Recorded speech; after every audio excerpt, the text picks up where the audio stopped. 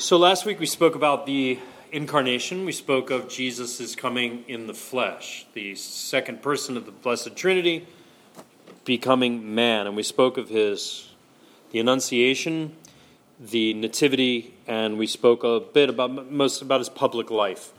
Today I want to continue on talking about his public life and lead us more particularly into the Paschal Mystery, that Easter mystery, the passion, the death, and the resurrection of Jesus Christ. From there we will progress on to Mary next week. So when we speak of Jesus, when we speak of the coming of the Christ, the Christos, the Messiah, the Mashiach, the one who was to come into the world to redeem all mankind, we speak of him in the framework of the Paschal Mystery. The Paschal Mystery, when I say Paschal Mystery, remember I'm saying the passion, death, and resurrection. It's all three things. When I speak of that, I'm speaking of the central core of our faith, the central core of the good news of the gospel, the central core of the life of the church. And so what is the basis, if you will, the structure of the Paschal Mystery? It is this idea, this is a big word, kenosis. Okay, it's a Greek word which basically means self-emptying, self-abandonment. So the life of Jesus Christ, the whole purpose of the coming of Christ is this life of kenosis, this life of abandoning of self, is total self-gift. So an aspect of theology that I find very interesting, that to me is something that is very involved in my prayer, is something called donum theology or gift theology. This idea of everything is gifts. Creation is gift. Our Holy Father talks about that in Laudato Si a lot, that everything, relationship is gift, that all of theology, everything from God is gift. Okay? If we look at it that way, then we can even see friendship. The friendship with God is a gift. The friendship I have with others is a gift. My own life, all these things. Well, the gift of Jesus Christ, the kenosis, the abandonment, the total gift of himself to the Father, as God and as man, is the reason why he came. So at the basis and the entire structure of the life of our Lord is that he came to redeem us, to transform the fallen state of man. And so how does he do that? This entire project of salvation is based upon the fact that Adam said no. Adam did not make his life a gift. As a matter of fact, he took the gift unto it for himself. You think about what was the original relationship in the garden, that Adam and Eve, they poured themselves out for one another, but before that there was a pouring out between them and God. God pouring himself out, them returning that gift. That was the perfect relationship. That's what we're made for. But in the original sin, what they did is they took the gift back. And so what was it that would redeem them? Someone had to make a gift. Someone had to reignite the passionate love affair between God and man. And so it begins with the yes of Mary. And we could say that Mary is a co-redemptrix. Okay, in Latin, OR at the end of something is masculine and IX is woman, right? So women can't be directors; they're directrixes, right? Okay, so you ever wonder what that is? That's where it comes from. So Mary is not a mediator; she's a mediatrix of graces, but she's also a co-redemptrix, that she co-redeems with Jesus because she, the new Eve, makes the yes that will make his yes possible, that his gift of self possible.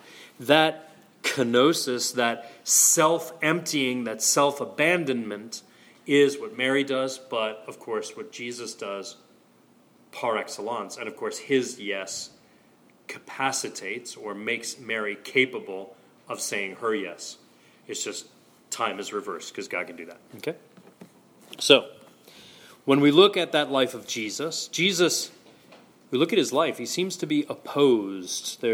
He's really radical Okay, now, he's not radical in the Che Guevara radical. Okay, he's not, when we talk about Jesus, I'm going to speak of him as a revolutionary, that he is revolutionary, I do not mean it like 1960s radical. Okay, what I'm talking about is that he makes that radical break, if you will, from sin that he is drawing by taking sin upon himself, by, as St. Paul says, becoming sin. What he does is that in that, so what is sin? Sin is an emptiness. Sin is a lack. Okay, evil is not a positive. It's not like good and evil. Okay, evil is not a positive reality. Evil is a negation.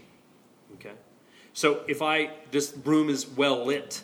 If I were to go over there and turn off the lights, I wouldn't be creating darkness. I would simply be taking away light. Okay, so evil is a lack or a negation. All right. If that's the case, then what does Jesus Christ do? He comes to completely empty himself. He, in the self-emptying, takes on the emptiness. He takes on the negation. He takes on the lack. And he allows it to overcome him. And in that moment of being overcome and complete, the darkness and death envelops him, he then defeats it, because only God can do that. Okay? He takes on our greatest fears. All right. In doing that, he's a revolutionary. What is he doing? He is making a radical break from the world of sin for man, and he is now inviting us into this new transformed reality, which is the life of grace, which is the divine sonship that he shares with us. So Jesus is opposed in the life of Israel. He's opposed by the religious authorities of Israel because of a variety of different reasons. He seems to break the Sabbath, right? The Sabbath, he's the whole reason for the Sabbath. So everywhere he is, it's always Sabbath. It always is the holy time because he is there. And so that's one of the things that they can't stand him for. He expels demons. He forgives sins. He's healing. He's working on the Sabbath. He's doing all of these novel interpretations of the law. He has familiarity with sinners. He's doing what a priest, prophet, and king does. He's doing what only God can do. See, the horrid scandal of Jesus to the religious leaders is that he's acting as only God can act. He's not acting as a great teacher. Anyone who says that Jesus Christ was a great teacher is actually wrong. Yes, he was he gave the truth. But when they say he was a great teacher of the people were rebelling against him. Is that he was there doing what a teacher simply takes. I'm taking the scripture, I'm teaching it to you. I'm not creating anything new. I'm not doing anything new here. I'm simply relating it to you.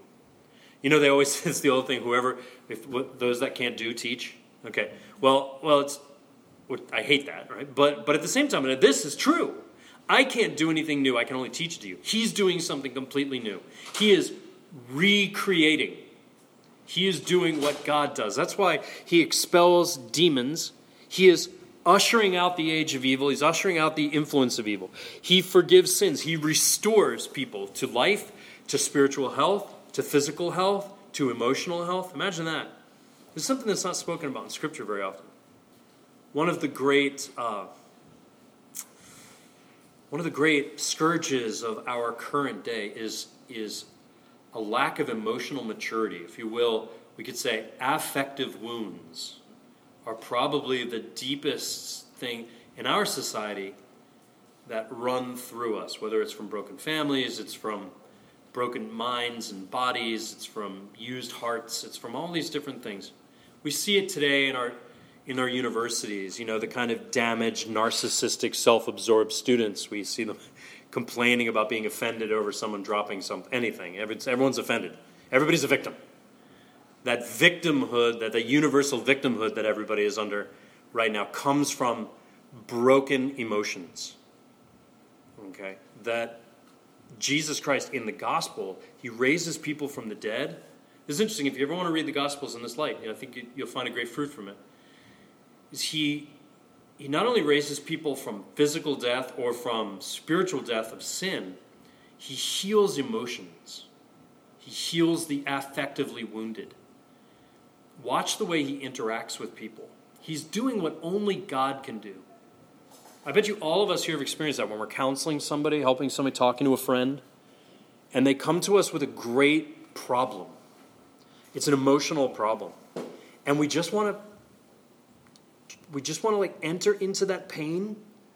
We want to enter someone that, when you really love somebody, you want to do this. This is actually a great litmus test of if we really love somebody. That Sting song is going to be in my head all night now. It's like, if you love somebody, set them free. That's what he does. He sets them free from themselves. Jesus Christ enters into the emotional pain. He takes it on and he transforms them. And it's interesting to see, like the woman who was caught in adultery, for instance, she is an emotional wreck. Not only has she been accused of all these things, and not only she's sinned, but she's also a wreck. I mean, it's clearly someone who's been used and who has allowed herself to be used. And she has no dignity, no self-respect. And how does Jesus encounter her? He not only forgives her of her sins and challenges her to go off and to sin no more, but he heals her heart. Okay, this is why the Pharisees couldn't stand him. He's doing what only God can do. But he's a scandal to them because he clearly is a man. So they can't understand this reality of the incarnation. It's a scandal to the Jews. And it's just craziness to the Greeks. Because when you look at him, God is totally other. God is unattainable. How can you be God? It does not compute in their head. It still doesn't compute. Our Muslim friends don't. It's a scandal to them as well. It's the same mentality that God, how could God be a man? How could a man act as God? There's no way. That's why they mock him. So this is the kind of the revolution, if you will. This is the scandal of the cross. He does it through his words. The way he interprets the law is he brings them back to the truth of the law that has God and man in the center. And it's not for the sake of the law, but the law is for the sake of leading God and man closer. He's accused of blasphemy because he speaks as God. I mean, there's many points where he will refer that he says, I am. He actually uses the tetragrammaton. He uses the unspoken word of God. He says that I am. This is blasphemy to them. They're ripping their garments. I always thought that would be a really great response, by the way. When someone really, just like if someone's like, Jesus Christ or something, you just go, you just rip your garment. We should have carry an extra garment with you. You can just like tear it asunder. What a great way of being angry. Just like it's like the Incredible Hulk. Just right. I keep seamstresses, especially in 495 traffic, But he seems to be, it seems that he's committing false prophecy and all these things. So what does it seem to them that there's three areas that it seems as though Jesus is against, okay? It seems that he's against the law, which is the gift of God that keeps them in right relationship with him. The temple, okay, which is the place of right worship of the people of Israel. It's also the national center, if you will. Now remember, and this is something that's very difficult for us, maybe in a little while, maybe a little bit, we can think of it as like nationalism. We talk about the homeland, we talk about, the American vibrato of patriotism, which is great. We can kind of see it, but for us it's still different. For the people of Israel, they were a tribe. Okay, so you have to think in tribal terms, that everything is just defined by the tribe. And so the temple was the center of the tribe's identity. That even all the Psalms speak of not all of them, but many of the Psalms speak of going to the temple as this place of identity. Jesus keeps returning there, as a matter of fact. So, the law, the temple, and this faith in one God. Because Jesus is speaking, and he said, whoever sees me sees the Father. the Father and I are one. Well, wait a minute. This seems as though you're saying that there's more than one God. So, to them, you could see how they get their haunches up. So let me talk about those three things. Jesus and the law. The entire program of Jesus fulfills the law. Jesus keeps the law perfectly. In every way. He said, I have not come to take away the law. I have come to fulfill it. Okay, the whole letter, the whole spirit of the law. And that's the thing, the Pharisees, they weren't following the spirit of the law. They might have followed the letter, but it became about the law, not about what was behind the law. In effect, it kind of reminds me of those of you that are familiar with Les Miserables.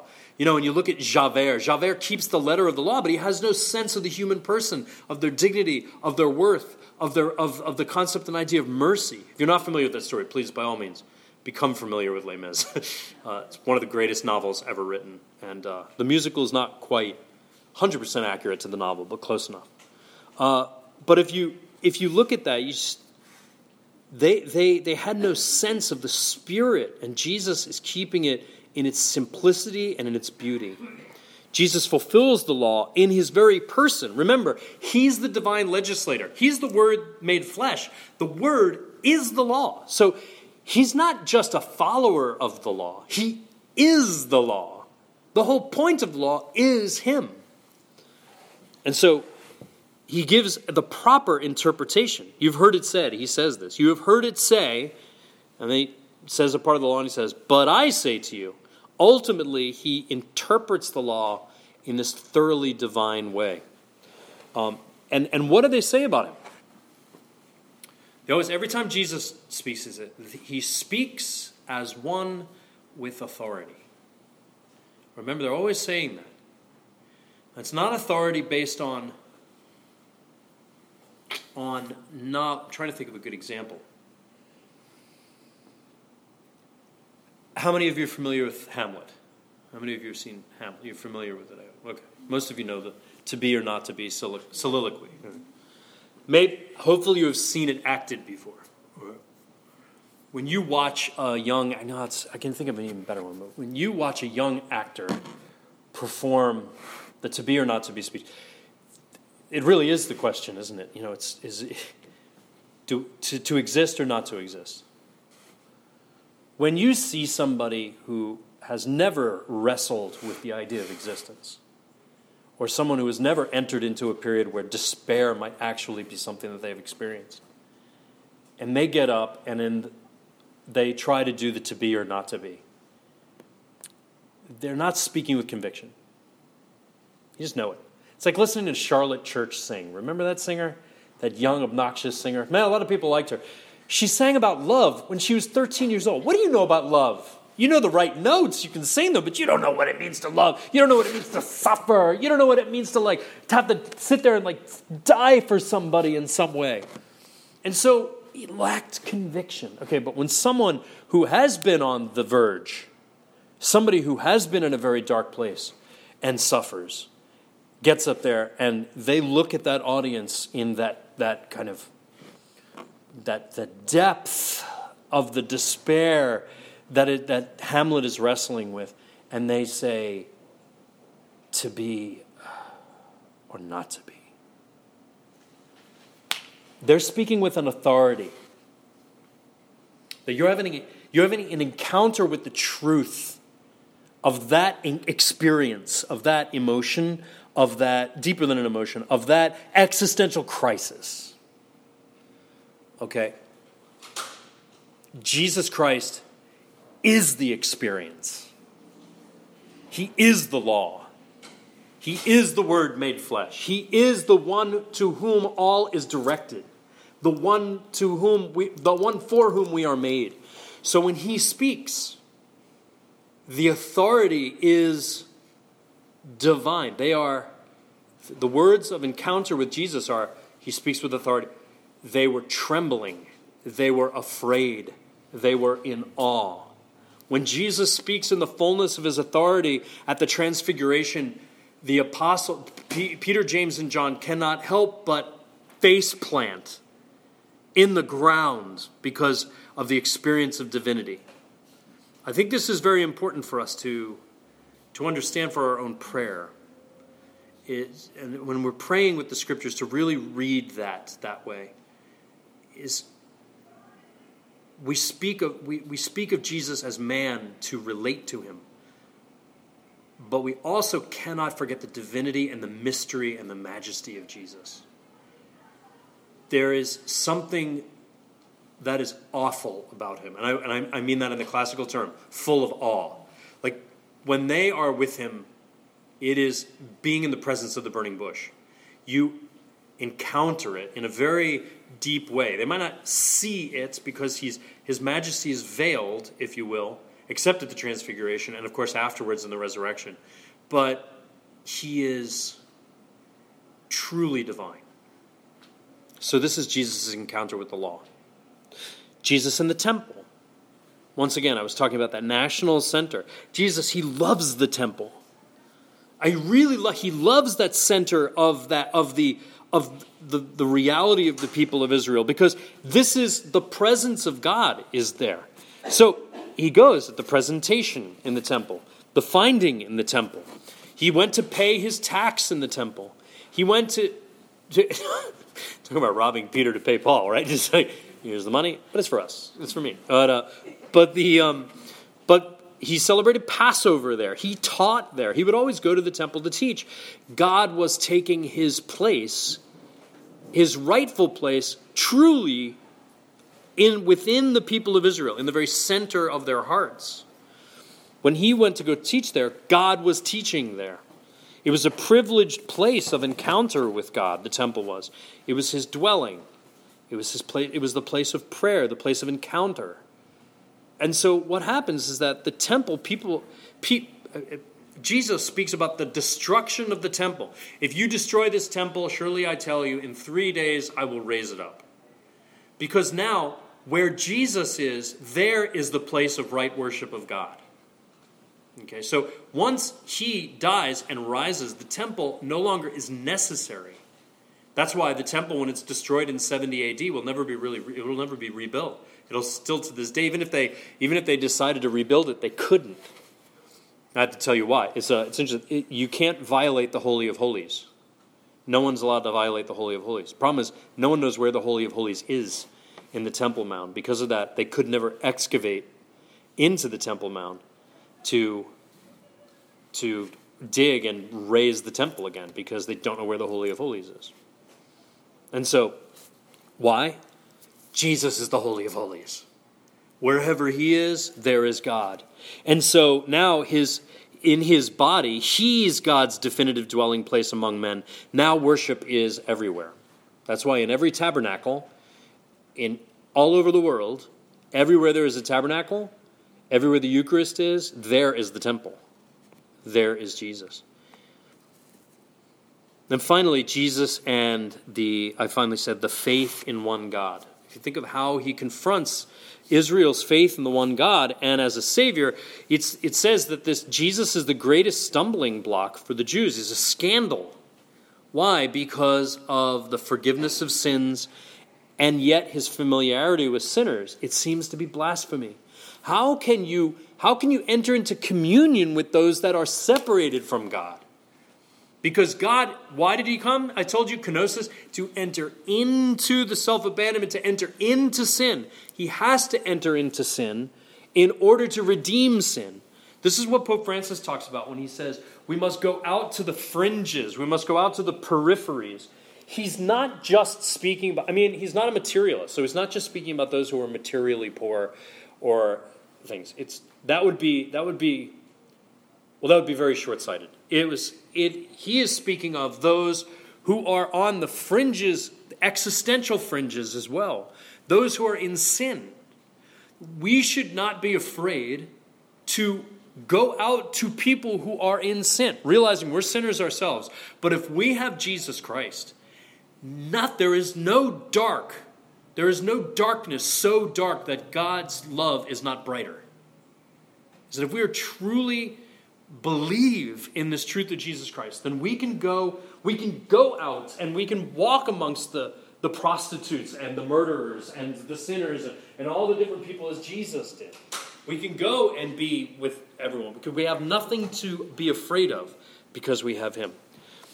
So Jesus' claim of divinity gives him divine authority. He's greater than the temple. He says, the Father and I are one. He says, I am. He speaks in the way of God because he is showing that he is God. That this faith in one God is not eradicated because of him, it's fulfilled because of him. Is that we're called to believe in him through his works, but mysteriously his greatest works will be his suffering and death. So let's talk about the passion, death, and resurrection of Jesus. So the more it's funny, I've been doing this for 43 years now, in one way or another, meditating on the death of Jesus, and every time I do, it's just not enough. It's got to. This is a mystery. It's unexhaustible. So let's look at Jesus as he is led to trial. Man is funny. We're funny to think that we can put God on trial. There's a division amongst the Jewish authorities in this whole moment. Nicodemus, Joseph of Arimathea, the many who believed in him. There's people that want to help him. They want to believe in him. They can feel, they can sense this presence of God. And yet there's this fear of Roman destruction. If they do, there's a fear of blasphemy. There's a fear of political revolt. There's just chaos going on in society. The historical complexity of this trial is unprecedented and still no trial has ever been like this. So the question has to be who's responsible for Jesus' death? People want to remember we live in a blame world. We always want to blame somebody. There's always there's always a victim and there's always a victimizer. Right? And so people will say, well, who's responsible for Jesus' death? Everyone. Because we don't know the personal sin of the participants of the actual trial. Only God knows that. Well, it's not the Jews in Jerusalem as a whole that are responsible for his death. Clearly there were people that wanted Jesus to live. It was not all the pagans. For instance, Pilate's wife says, don't, this man's a just man. Don't kill this man. She has that dream. And yet it is both the Jews and the pagans. It's the Jews and the Gentiles. They are representative of all sinners who are responsible for killing God. Think of that. What we tried to do. We thought trying to build the Tower of Babel was bad, that we were trying to achieve heaven. Now man tries to kill God. And what does he do? In this kenosis, in this self-abandonment, in this act of total radical self-giving, he forgives. He forgives them all. He forgives all of us in this moment. Forgive them, Father, they know not what they do. That's a beautiful thing. We should try to say that often when somebody is really treating us badly. Forgive them. They know. He's making excuses for us. Do we make excuses for people that hurt us? Talk about an act of love. All sinners are responsible, and every one of us is an author of the suffering of Christ. And we have the gravest responsibility, us Christians, because we know, with great power comes great responsibility. Right? With knowing that I am redeemed in Jesus Christ, I have a greater responsibility to bear the burden, rather than point fingers at people. I have a greater responsibility of bearing the burden of his death because he did it for me, and I know better, and I still sin. So Christ's redemptive death is in God's plan of salvation. Think about that. Was that fratricide for the Father to the Father? There are those in the history of the church, they're called heretics. There are some that say that God was fratricidal. He was trying to kill his son. Well, remember here, Jesus is God. So God is making a generous act of self in taking on all the punishment due to sin. That Jesus is handed over according to this plan of God. This is all in his plan. It's not like all of a sudden he's like, if thought I was going to redeem mankind, and now they're going to crucify me. Dang it, what do I do now? This was all in the plan all the way from the garden. It's not like Adam and Eve screwed up and God was like, man, I got to think of something else. Right? No, this was all in his plan.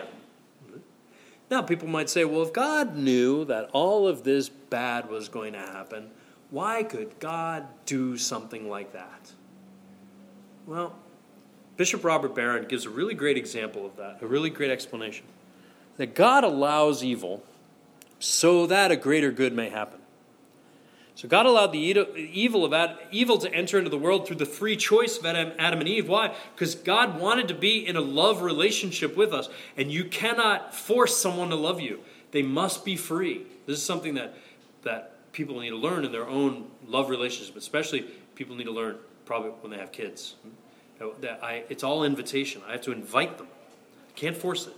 So God makes an invitation to man and woman. But in their freedom, they deny him. He wants that relationship, and he wants an even more profound relationship. And so he has the whole plan of salvation is to allow that sin so that a greater good may come about. But to us, sometimes it just seems like all there is evil. And so Bishop Barron uses this really great example of the mystery of evil. He says, if you go, I think it's in Chicago, I'm not sure, George Seurat, the famous pointillist painter. He did a painting, it was a very famous painting, all pointillist manner, of the park. There's a bunch of people hanging out next to a lake in a park. I forget the name of it. It's some French thing. All right, so anyway, and it's great. The way Seurat would do it is he painted with a very long paintbrush so that he could see what he was doing. And then he'd get closer and he'd fill it in, and then he'd come back. If you go up to the Seurat paintings, you can look and you can see that it just looks like points of color. It's not until you start walking back that you can make out actual shapes. And when you get all the way back, you can see that it is a beautiful impressionist type park scene with people. And it's very detailed. That is the way we can understand sin. Is that you and I, when we look at reality, are only here. We're right up close to it. And so we can see a lot of evil. But it's not until we step back in time, and our great stepping back will be at the end of time, when we will see, it'll be the greatest aha moment that you've ever encountered. It'll be the moment of going, whoa, that's why he allowed it. And God, in all of his mercy and understanding, knows that what is going to happen in all of this. So we, in our arrogance, have to be very careful to assume we understand God's plan. You say, wait a minute, this doesn't give a full explanation. How could God allow Hitler? How could God allow the gulags of Soviet times? How could God allow the evils and the scourgings of Napoleon and all these other things? How could God allow the holocausts that would take place? And all the other things? We can't understand that mystery. Once again, it's a mystery that we can understand slightly, but not fully grasp. I'll give you an example. Many people have encountered this in their life. When they see their family is broken apart. They've encountered infighting, hatreds, all these things. And then a member of the family dies. And everyone comes to the funeral, hopefully. And in that moment of grieving, in the moment of tragedy, in the moment of sadness, in the moment where evil now seems to have had its day, the family is bonded together again. And great, great, great good comes from that. That's a small kind of example of what will happen cosmically in the great plan of God. And so now we enter into this moment where Jesus takes on this great evil. Jesus' violent death is not a result of chance or coincidences or circumstances, but it's part of his plan. God lives, remember, God's outside of time. He lives in what we call the eternal present. It's always now. Actually, we all want that. When we talk about living presence of mind, You hear my Buddhist friends talk about this a lot, of being absolutely present in the moment where nothing else exists but this moment now.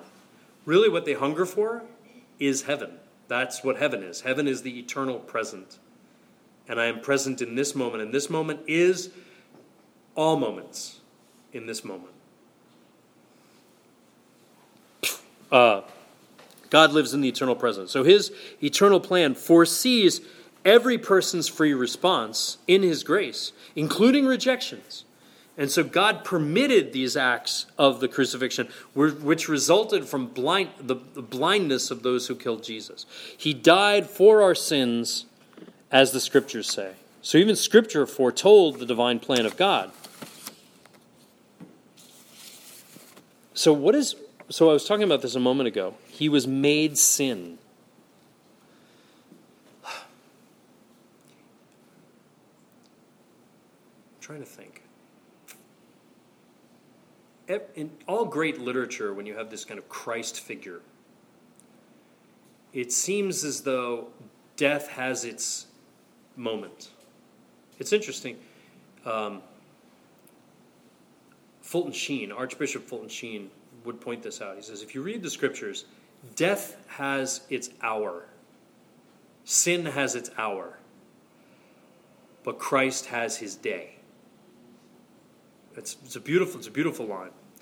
But in this moment of the crucifixion, it seems as though death completely envelops him, and he is lost. And in that moment, he takes it on and crushes it. He takes on the emptiness, because remember, when there's darkness, all light has to do is show up, and darkness is gone. Jesus shows up in that moment, and he allows the darkness to envelop him, and then there's that light that just pierces through it, and it destroys death. Man's sins punishable by death are taken on, because by sending his son in the form of a slave, as St. Paul would say, he assumes humanity, and God makes him to be sin who knew no sin, as St. Paul would further say. So that we can be saved. He takes it on. He's the sin eater. He's the death eater. He consumes it and conquers it. Jesus didn't experience guilt or punishment as if he had sinned, but he assumed solidarity with fallen manhood. He takes on fallen manhood so that we don't have to feel the guilt anymore, so that we don't have to have that division anymore. And how beautiful it is that when I speak to my God, I speak to one who has taken on a depravity and a sinfulness that is far greater than any I've ever committed on my own. And he continues to forgive. He draws us in. He doesn't just forgive us. I'm theologizing here a little bit, but he draws us into the act of forgiveness itself. So every confession, every absolution is not just an individual moment of forgiveness. It is the moment of forgiveness where he takes on our sin. As a priest, I can tell you that there's a beautiful solidarity that we have, of course, with Jesus, the high priest, when we hear confessions. I remember once, it was a few years ago, it was right after Easter, and I went to my chiropractor, which I used to go. I haven't been in a long time. And I went in and I kind of walked in and I go, "Hey, how are you?" He said, "You've been hearing a lot of confessions, huh?" I said, "Yeah, how'd you know?" He said, "You're leaning over." And I said, "That's funny." He goes, No, seriously, you can see it in your body. It's like he allows us to experience just a little, thank God, just a little bit, right? Of it. You can feel it. But what does he do? He takes it on so that we can walk away. We don't once we're forgiven, it's gone. He takes it on and he crushes it in love. Love crushes sin. That's why we should never be afraid to admit that we're sinners, because once it's admitted, once the darkness is exposed to the light, it's gone. There's nothing, we don't have to worry. It's like when you're a little kid and you're afraid of the dark. I'm sure all of us had that experience. We become afraid of the dark, and then you turn the lights on. I'm not afraid anymore. That's it. That's what he does. He turns the lights on. So, when Jesus speaks the words of Psalm 22 from the cross, he says, my God, why have you forsaken me? He is speaking the words of solidarity with all. He's speaking as man. He's saying the words of Adam. Really, those are the last words of Adam. My God, why have you forsaken me? Because it feels as though the encounter, not just a feeling, it's not just affective. The experience is one of the absolute abandonment of God. So what does Jesus say? My God, why have you forsaken me? The last words of Adam. He speaks the last words of Adam, so that he can now say the first words of God. Into your hands, Father, I commend my spirit. It's the last act of kenosis. It's the last act of total self-abandonment. And in doing that, he repairs that which Adam did. That happened because of Adam. God takes the initiative of a universal redeeming love. And by giving up his Son for our sins, God reveals that his plan for us was a benevolent love, a total love, apart from any merit of ours. We don't merit his love. Please, we have to tell people constantly this. Because, we live in a world where probably we grew up thinking that our worth, so maybe you had really great parents that didn't do this, but it's not even parents. It's the teachers, it's the administrators, it's the lifeguard at the pool that tells you to stop running. It's whatever it might be. That generally our society says you have to earn respect, you have to earn love, you have to earn self-worth, all these different things. That you have to somehow do the right thing to be loved. And how it's something I encounter it constantly. Is the amount of self-hate that people have for themselves because they didn't do it just right. That's not a God love. That's a lie. That's the devil lying through the circumstances of our life. The devil wants us to believe that we have to get it right in order to be loved. I have to have the right job and the right security for my future, and my kids have to be just right, and the schools have to be just right, and all the just rights. It's a lie. And so Jesus comes to show us what's the symbol of our faith. It's not a diploma. The symbol of our faith is a cross. The symbol of our faith is a symbol of failure because he's taken it on and conquered it. Christ died for all of us without exception. There is no one he didn't die. He died for Hitler. He died for Osama bin Laden. He died for Stalin and Mao. He died for all of them. He died for you and for me, for everybody. He died for the unborn. He died for the incredibly old. He died for everybody. And God's love excludes no one. But like love, he can't force us to love him. Because then that's not love. So he makes an invitation. So when people talk about, it's like, well, I feel excluded or I feel judged. No, most of the time we're judging ourselves. But the exclusion from God's love only takes place when I choose not to accept it. Now, how do I accept it?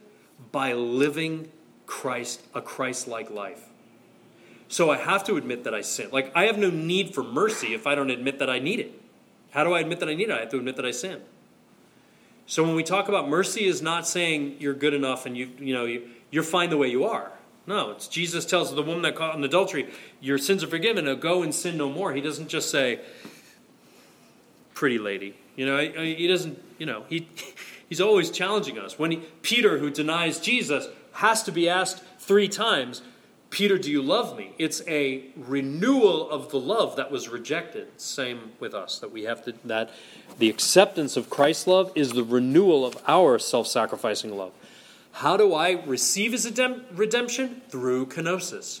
If he emptied himself, I have to do the same thing in order to be filled with him.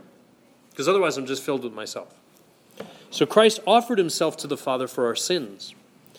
His whole life, from the first moment of the Annunciation, his conception, the incarnation, His whole life is merely an embracing of the Father's plan of love, which means that he has to empty himself for the will of the Father.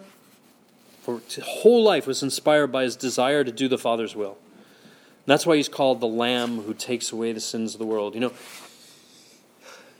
I'm not going to go into that. There's not enough time. If you think about the whole journey towards Calvary, it's all an emptying.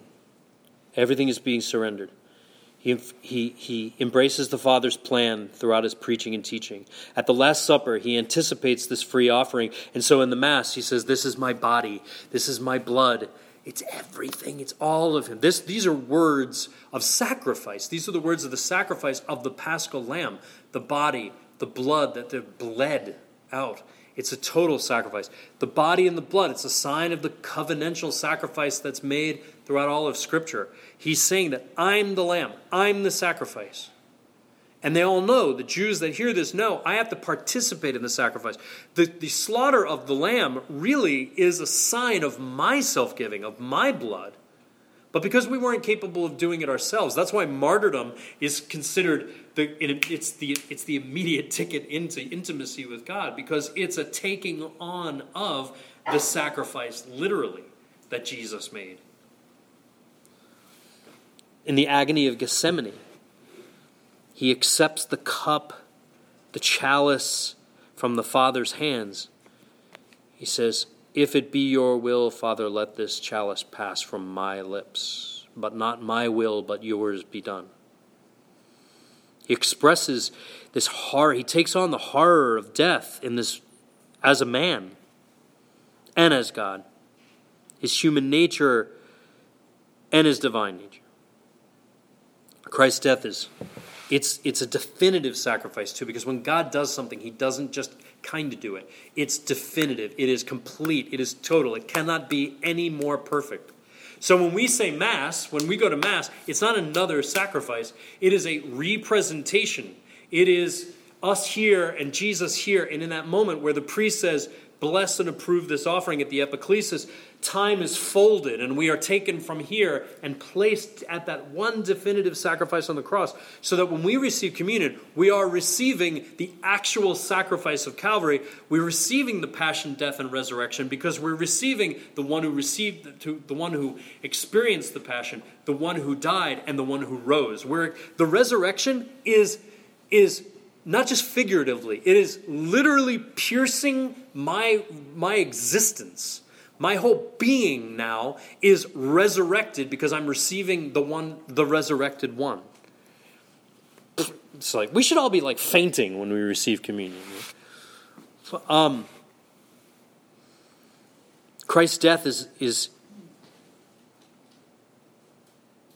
said it was the redemptive sacrifice that takes away sins, but it's also a new covenant. What were the covenants of the Old Testament? That I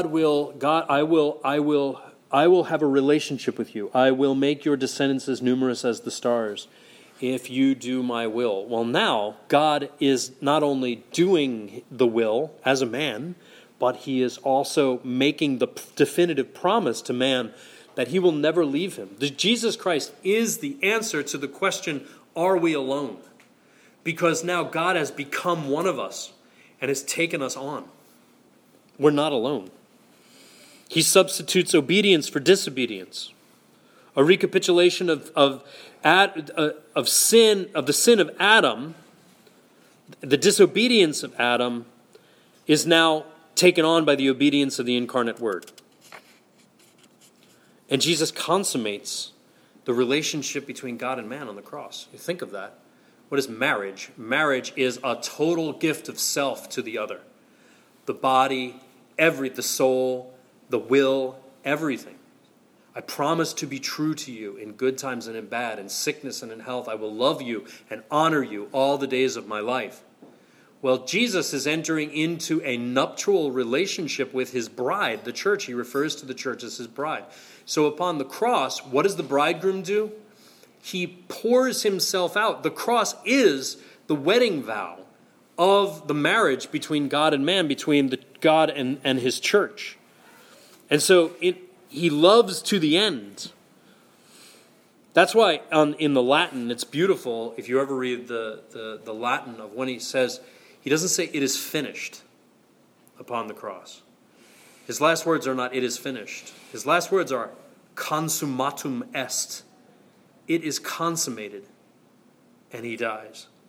Is that it is he pours himself completely out. And when he is lanced in his heart and the blood and water pour forth, it is the seminal gift of God to his bride.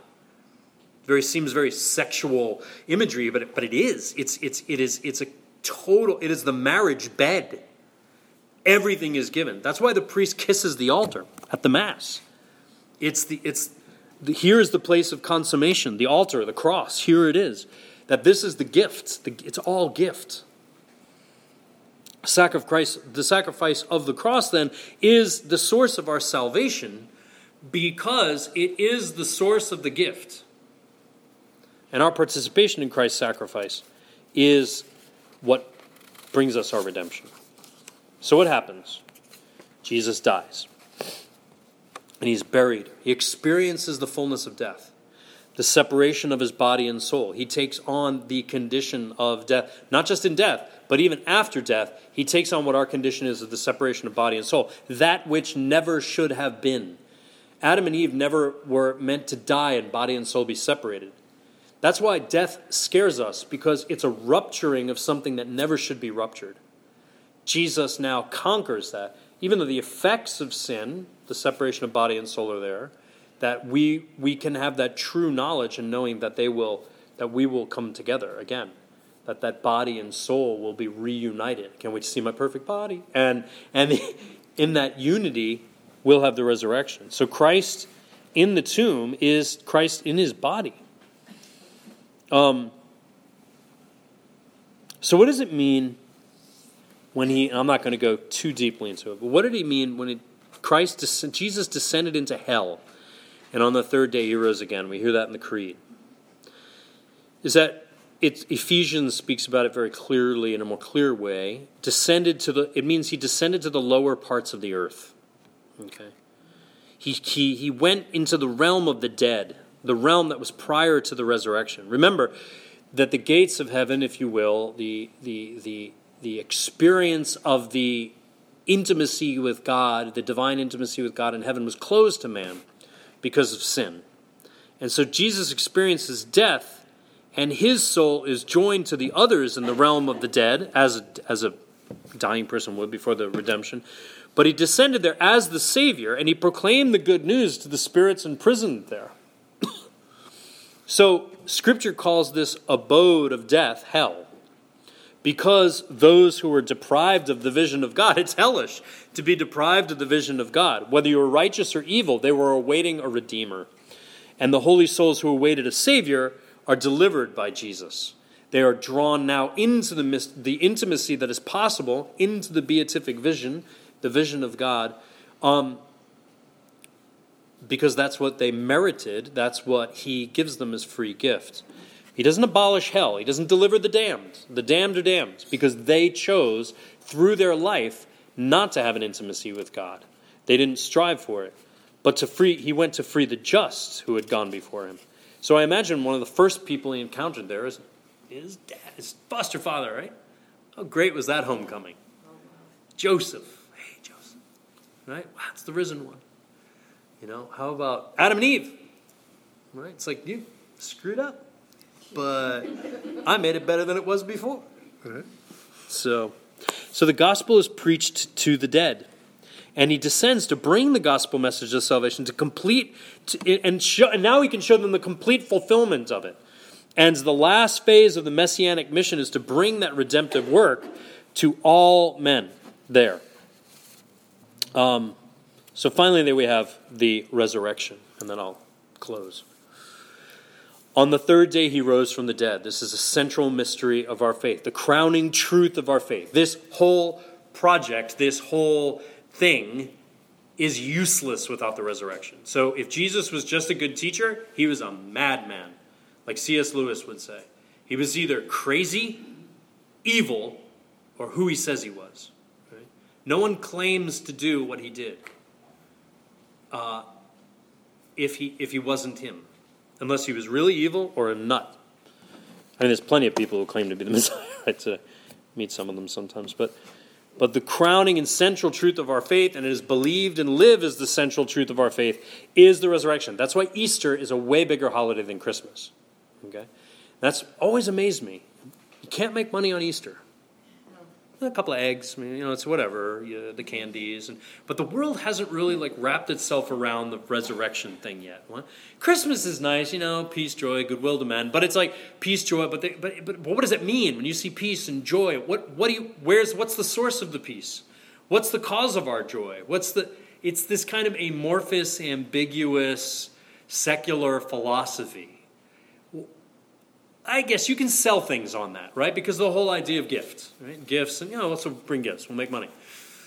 But Easter, it's like, how can I make money on the resurrection? Now, in order to talk about the resurrection, I got to talk about the cross. And that's why I can sell.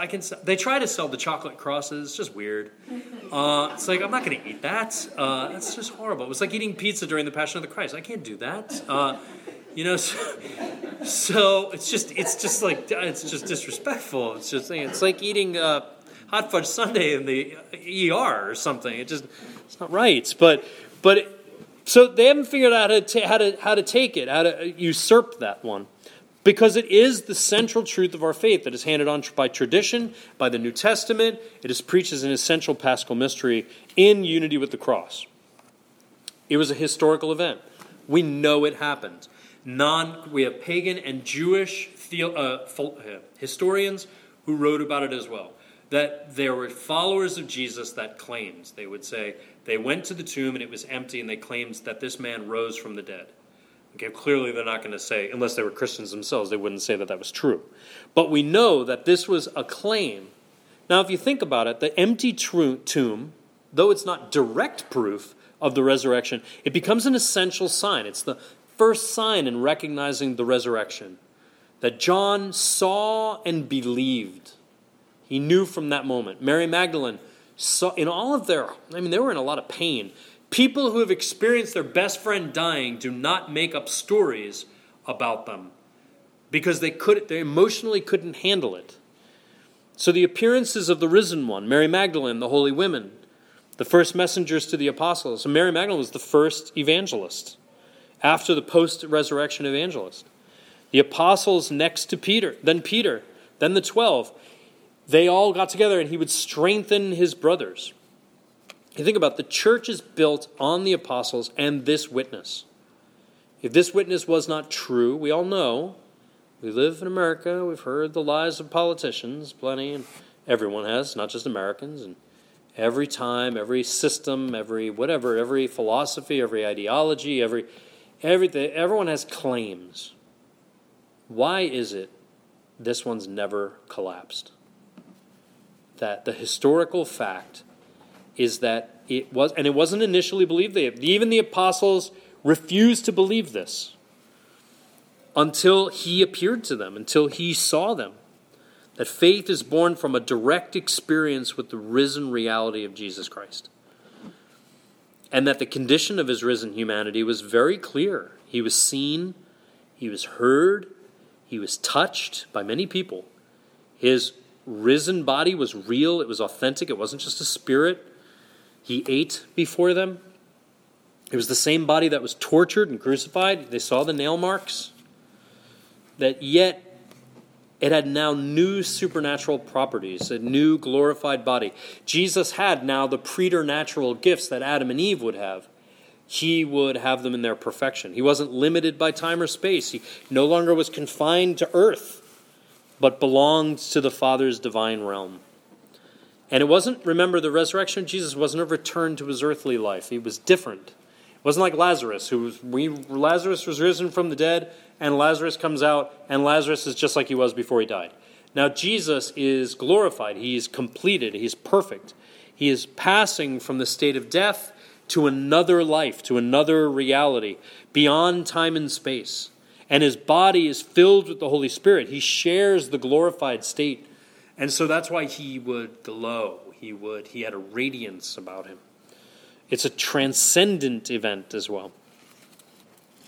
So, the Trinity is involved in this, in its completion. Okay, the divine persons act together and manifest themselves through the resurrection. The Father raises the Son, perfectly introducing his humanity into the Trinity. Okay, think about that. There is a human body, a human nature, intimately woven into the very existence of God. Think of that. That we are in unity with God simply because we share his nature, even here and now. Even the worst sinner in the world, the biggest rejecter of God. That he shares that reality. She shares that reality. Jesus conclusively revealed as the Son of God in his power in this resurrection. And God's power is manifested through the working of the Holy Spirit that gave life to Jesus' dead humanity. So, what is the significance of all of this? It's the fulfillment of every promise of the Old Testament. The resurrection confirms all of Christ's teachings, all of his works. He's a definitive proof of truth of his divinity, of his divine sonship, of the authority from which he spoke. He fulfills the incarnation. The whole reason that God becomes man is so that man can become like God. And through death, he frees us from sin, and he opens up a new way of life, a justification, the reinstating us to grace and a victory over death, and he adopts us. We are now adopted sons and daughters of the Father. That's the mystery of Jesus Christ. That's awesome.